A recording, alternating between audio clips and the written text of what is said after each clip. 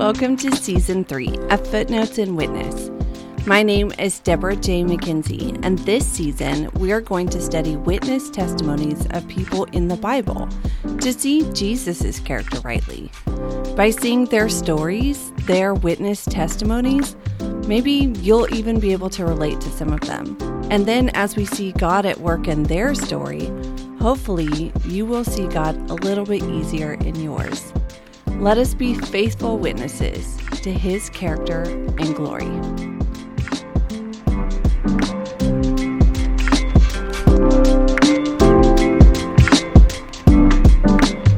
Rahab is a name that shows up in two very important lists in New Testament. The first is Jesus' genealogy in Matthew chapter 1, and also the list of the faithful in Hebrews 11. Rahab is one of only 5 women listed in Jesus' genealogy. That's Tamar, Rahab, Ruth, Uriah's wife, which is Bathsheba, and Mary. In a patriarchal or male genealogy, the female names in this list should jump out at you, and they're certainly worth taking note of. That's one of the first times that I noticed this name Rahab. I knew it was in the genealogy, but I didn't know a whole lot else about it. Now, in the list of the faithful in Hebrews 11, Rahab is the last name mentioned with specific incidences of why they're faithful, and one of only 2 women. The other one is Sarah, wife to Abraham. So who is this woman? What does her story have to tell us about the gospel? So the easiest place to start is by looking in the cross-references or simply doing a keyword search of the name Rahab in Blue Letter Bible, Bible Gateway, or something like that. Now, this is one of those times when I would kind of caution you against doing a simple Google search and just looking at a website that you already know and trust that you use for scripture, because that's what you want to start with. Is scripture. What does the Bible actually say about Rahab? Not what are all the commentaries and theories and conspiracy theories about Rahab, because you're going to get all of that stuff in a Google search. The first place you're going to be taken to is the book of Joshua, Joshua 2. Now, we have a specific event being told, so this is narrative. So let's remember our 3 narrative specifics: character, setting, and plot. So the plot, what had happened? We're going to start with Joshua 2, where Rahab's story begins, but it's important to know the context. So for the sake of time, I'm just going to hit some of the highlights. Basically, God's chosen people, the Israelites, have been enslaved in Egypt, and Moses is raised up among them and leads his people with the help of God out of Egypt, and they witness lots of miracles along the way. Unfortunately, when they get to the place they're going, they lose faith. They're going to wander the desert for 40 years while that unfaithful generation dies off. So now with Joshua, we have the second generation, and Joshua as its new leader. Moses has passed away, and they're ready to take the promised land. So they are literally on the other side of the Jordan River waiting for it. Now, on the other side of the Jordan is a town called Jericho, and Jericho has pretty big defensive walls around it, and it's going to be hard to overcome it. But they've already had many military victories throughout their time of wandering in the desert and as they're getting here. So they're feeling okay about it, but Joshua, their leader, wants to send in a couple of spies. And so he says, you guys go in and kind of scope out Jericho and see what you can see and how we should proceed. These 2 spies enter Jericho, and they end up at the prostitute's house named Rahab. So it's verse 1 that tells us that Rahab is a woman of the night, a prostitute in the land of Jericho. And she hides them because the king knows that the spies are there, and he goes and sends people to Rahab's house, and he's like, hey, give us the spies. And she lies. She says, hey, they left. You should go out the gate right now and go and see if you can find them. They're not here. And they're actually hidden up on her roof under some flax seed that's been set out to dry. Now, she says to the spies, I've hidden you, I acknowledge you, and I would really like it if when you come back, you don't kill me and my family. I think it's actually really important to read what she says specifically because it is a beautiful testimony of a foreigner giving admiration and acknowledgement to God's sovereignty. So this is Joshua 2, verses 9 through 13. Rahab says, I know that the Lord has given you the land, and that the fear of you has fallen upon us, and that all the inhabitants of the land melt away before you. For we have heard how the Lord dried up the water of the Red Sea before you when you came out of Egypt, and what you did to the 2 kings of the Amorites who were beyond the Jordan, to Sinog and Og. That's in Numbers chapter 21, if you'd like that reference. Whom you devoted to destruction. And as soon as we heard it, our hearts melted, and there was no spirit left in any man because of you. For the Lord your God, He is God in the heavens above and on earth beneath. Now then, please swear to me by the Lord that as I have dealt kindly with you, you also will deal kindly with my father's house, and give me a sure sign that you will save alive my father and mother and my brothers and sisters, and all who belong to them, and deliver our lives from death. This foreigner, she proclaims God's sovereignty, asks for mercy, and in the same breath, commits treason against her own people. The king was looking for these spies, but she said, they're not here. Go look another way.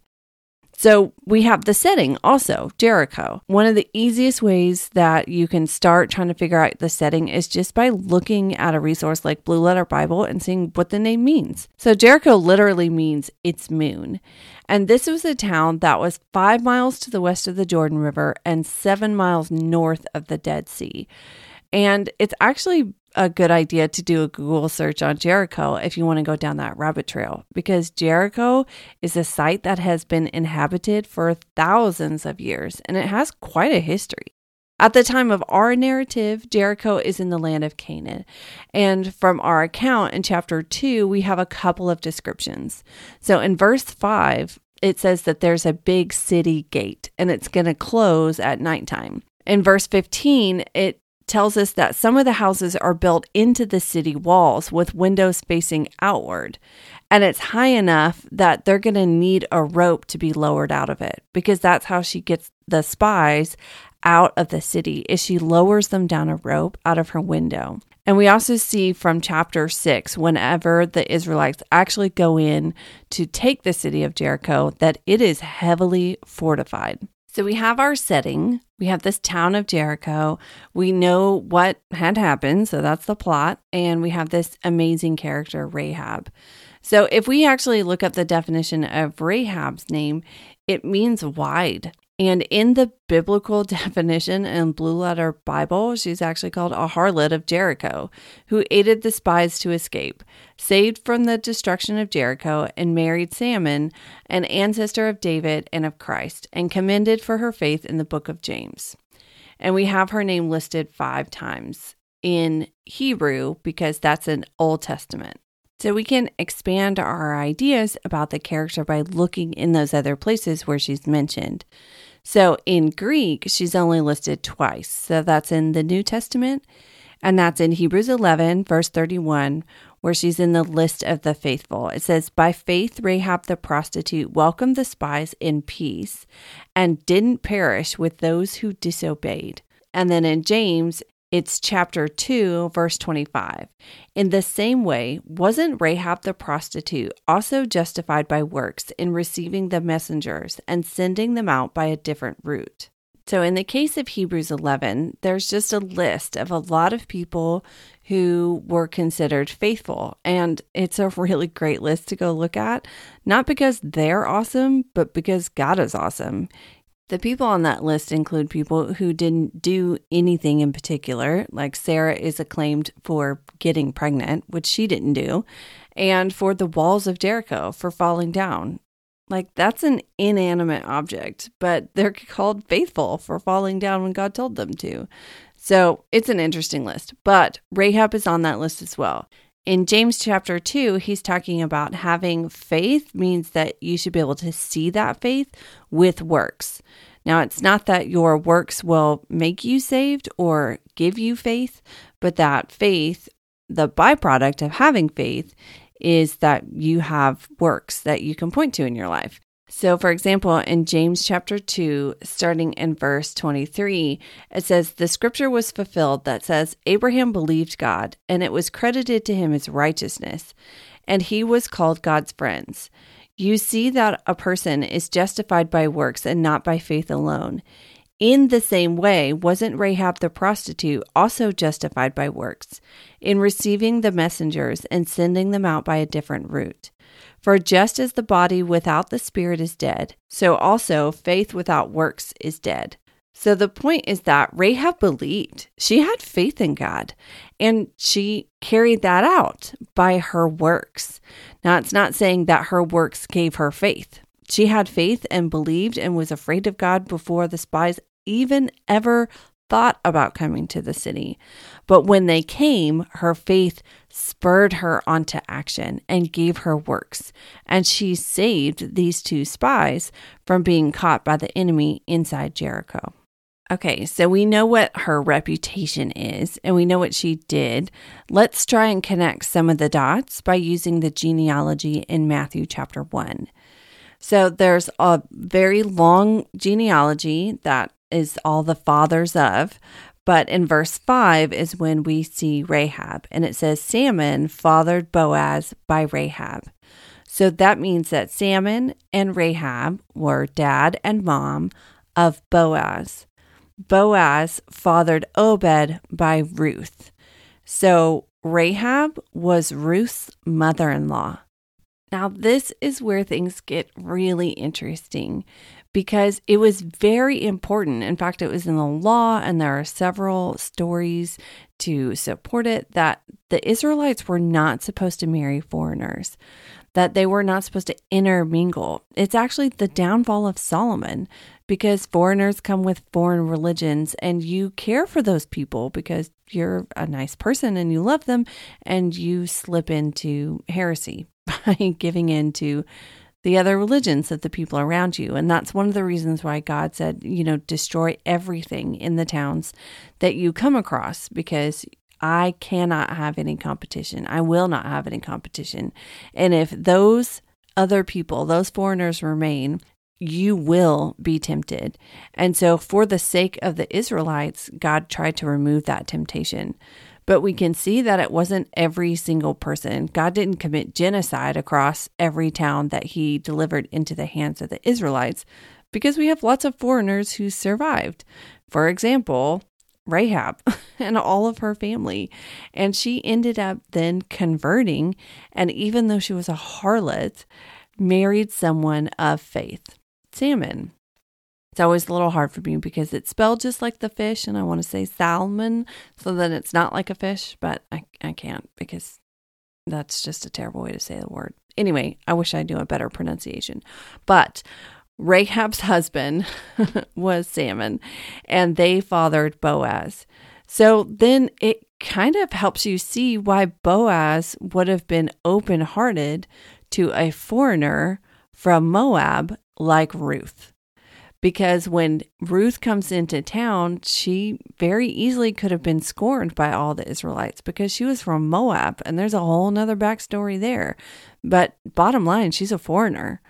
But now we can kind of understand why Boaz probably had an open heart about it, because that was his own parents' legacy.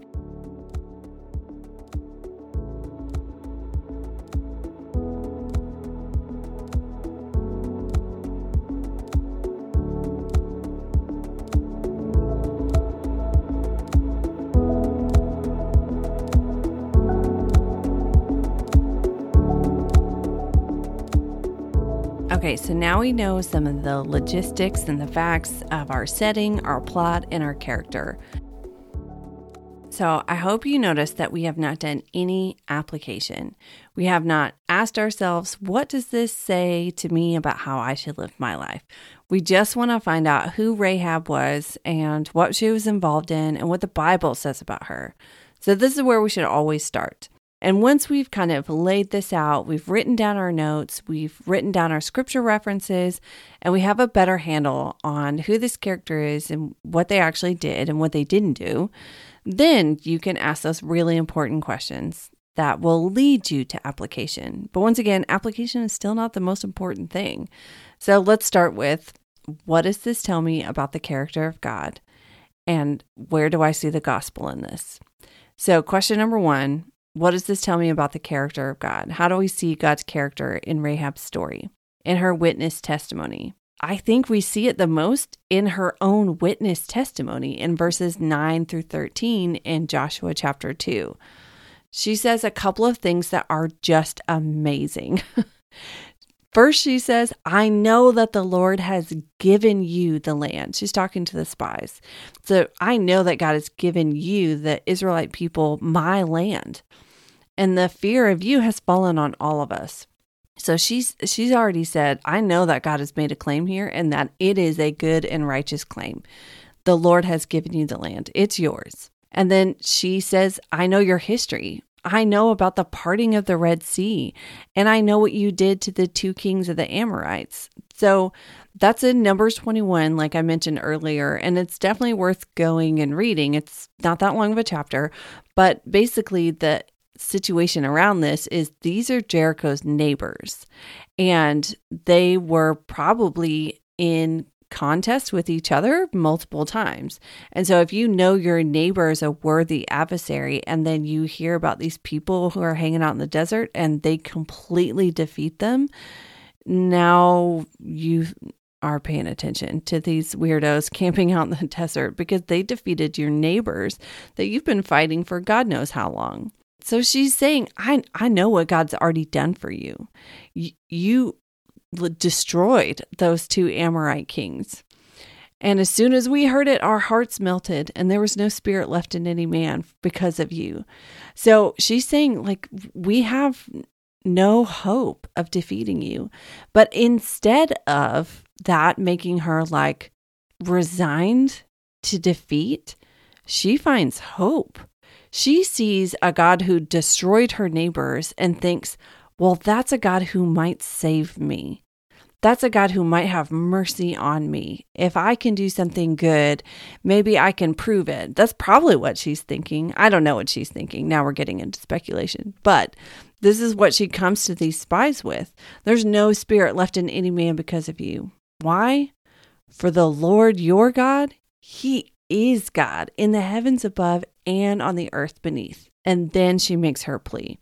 So it's amazing to see that she acknowledges God, what He's done and what He did and what He's going to do. Then she acknowledges His sovereignty, and then she asks for mercy. So you might be thinking, Deborah, that's what the scriptures say about Rahab. And you told me, what does this have to do with the character of God? Well, you'd be right. But what we see here is that this is the fear of the Lord. This is the character of God. And we see it in the Bible all over the place. And I have seen many people, believers and not believers, who get tripped up by that. Well, I don't want to fear God. I don't want to be scared of God. And I think we lose sight of what that really means. So to fear God is more accurately, I think, to say be in awe of. And that's what we see here with Rahab. She's in awe of this Yahweh, of this God, of the Israelite people who can destroy their neighbors and take land before they're even set foot on it. That's what she's doing. And that's the character of God, that He can actually inspire awe in other people who have never been in that space. She's never been with the Israelite people. I mean, can you just imagine like someone from another country who maybe doesn't even speak your language walking into your church on Sunday morning? They've never walked into a church. They had no idea where the church is, but they found the church and just walked in and was like, hey, God's real and I want some of that. Like, that would be crazy. Like, how did you find out? She just heard about it. That's it. No missionary came to her door and gave her a tract. Nobody tried to get her off the street corner or whatever being a harlot in ancient Jericho meant. Like, she just heard about God and believed. And that is the character of God, that He can be that inspiring, that He can change hearts without ever actually being directly involved in their life. So I think there's a lot to say there, which I won't get into, but that's who God is, that he's that inspiring. So that's question 1. Question 2 is, what does this have to tell me about the gospel? So the gospel, Jesus came as that final and single sacrifice for all of our sins. And I think with someone with a sketchy past like Rahab, we see the gospel pretty clearly, because no matter what you've done, no matter what life you've led, you can be redeemed. My friend Lindsay gave a talk on Rahab, and she had the best quote. And then, of course, because she does watercolor, she watercolored it. I'll link to it in the show notes because I bought one. It says, "The gospel turns adultering enemies into a faithful bride." Like, that's the perfect quote about how you see the gospel in Rahab's story. Like, she did not have a life of sexual purity. She was a traitor to her own country, lied to her king, misled them, hid spies, kept them safe, got them out of the city, and then negotiated for her own safety and peace. And yet, we see, because of this genealogy, that she married an Israelite, that she converted, that she was part of the faith, and fathered Boaz, who then married Ruth, and on down the line to Jesus Christ. Like, that is an amazing redemptive gospel story. He took a harlot, a traitor, and redeemed her in his people, so much so that we still see her name today, and we associate her directly with Jesus Christ. I think that's the really hard part about having a background that is sketchy and wanting to be a Christian, or having been a Christian and did some sketchy things and you want to come back, because there's so much shame. There is so much guilt. And I think the church in particular, not every church, of course, but as a organized whole, has done a really bad job here. I know women who had children die and no one in their church knows. And it's happened 20 years ago. I know women who have had abortions, and that is their deep, dark secret that they pray no one at their church will ever find out about, because they're afraid of being kicked out. Like, this is our application. I mean, there's lots of applications, but this is the one that I'm choosing to plant my flag on. If Rahab is good enough, then so are all these other women. Life just happens. And some things happen to us. Some things we can't control. Sometimes we make bad decisions. Sometimes bad things happen to us, so we make bad decisions. Either way, men and women have done sketchy things. And yet, God still says, I love you, and I want you to be part of my family. So who are we to stop that, to get in the way and say, no, you've done something sketchy. God would not approve of you. First of all, I don't want to be in the business of approving or not approving. That's a really hard job, and I don't want it. And I don't want to be in God's throne. And that's what we do when we say that. We take God out of his throne and we put ourselves in. And that's not a place you want to be, I promise you. From personal experience, it's much better if you let him sit in the chair. This is what we have with Rahab. She has a sketchy past. She hears about God and displays unimaginable faith and belief. And God says, yeah, you, come on. I will save you. I will save a remnant of your people, and I will make your people part of my people, which happens with Ruth.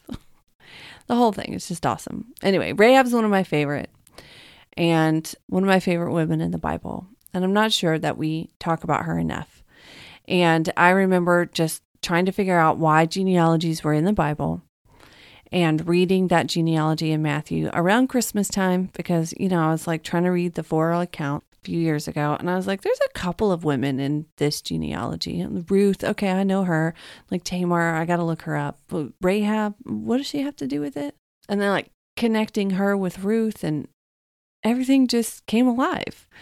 Bible is the best interpreter of itself, and it's the best supporter of itself. So seeing the genealogy in Matthew and the acclamation in Hebrews and James lift up this woman who is the mother-in-law eventually to Ruth, who a few chapters earlier just decided to hide some spies because she knew that her town was about to be obliterated. That's phenomenal. And I really love just reading through the account. I'm hopefully encouraging you to just go read it for yourself. The account of Jericho actually falling is in chapter 6, Joshua chapter 6. And, I know the VeggieTales version very well. But I've always pictured all the walls falling, all of them. But there's something there because Rahab's house is in the wall. And so if you look at kind of medieval walls and castles, you can see that they would have 2 layers and that people would live in between these walls. But they were not the nice parts. It's literally the fringe of society. But she lives in the wall, and they get her out after the walls fall. So God either didn't let that particular area of wall fall, or he didn't collapse all the walls. I don't know. There's something there, and I think you should go read it because it's fun. And I would love to. Man, I wish this was more interactive because I would love to hear what people think about it. But God saves her. He knows what her faith is going to do, and he knows where she's going to end up in the genealogy of his own son. And that the gospel turns adultering enemies into faithful brides. And I know, because I am a faithful bride. And I definitely had a sketchy past. So I'm grateful for God's character, that he can inspire belief without any proof. I'm inspired by the gospel and how true it is, and just how much he's actually worth it. Because that is such good news, y'all.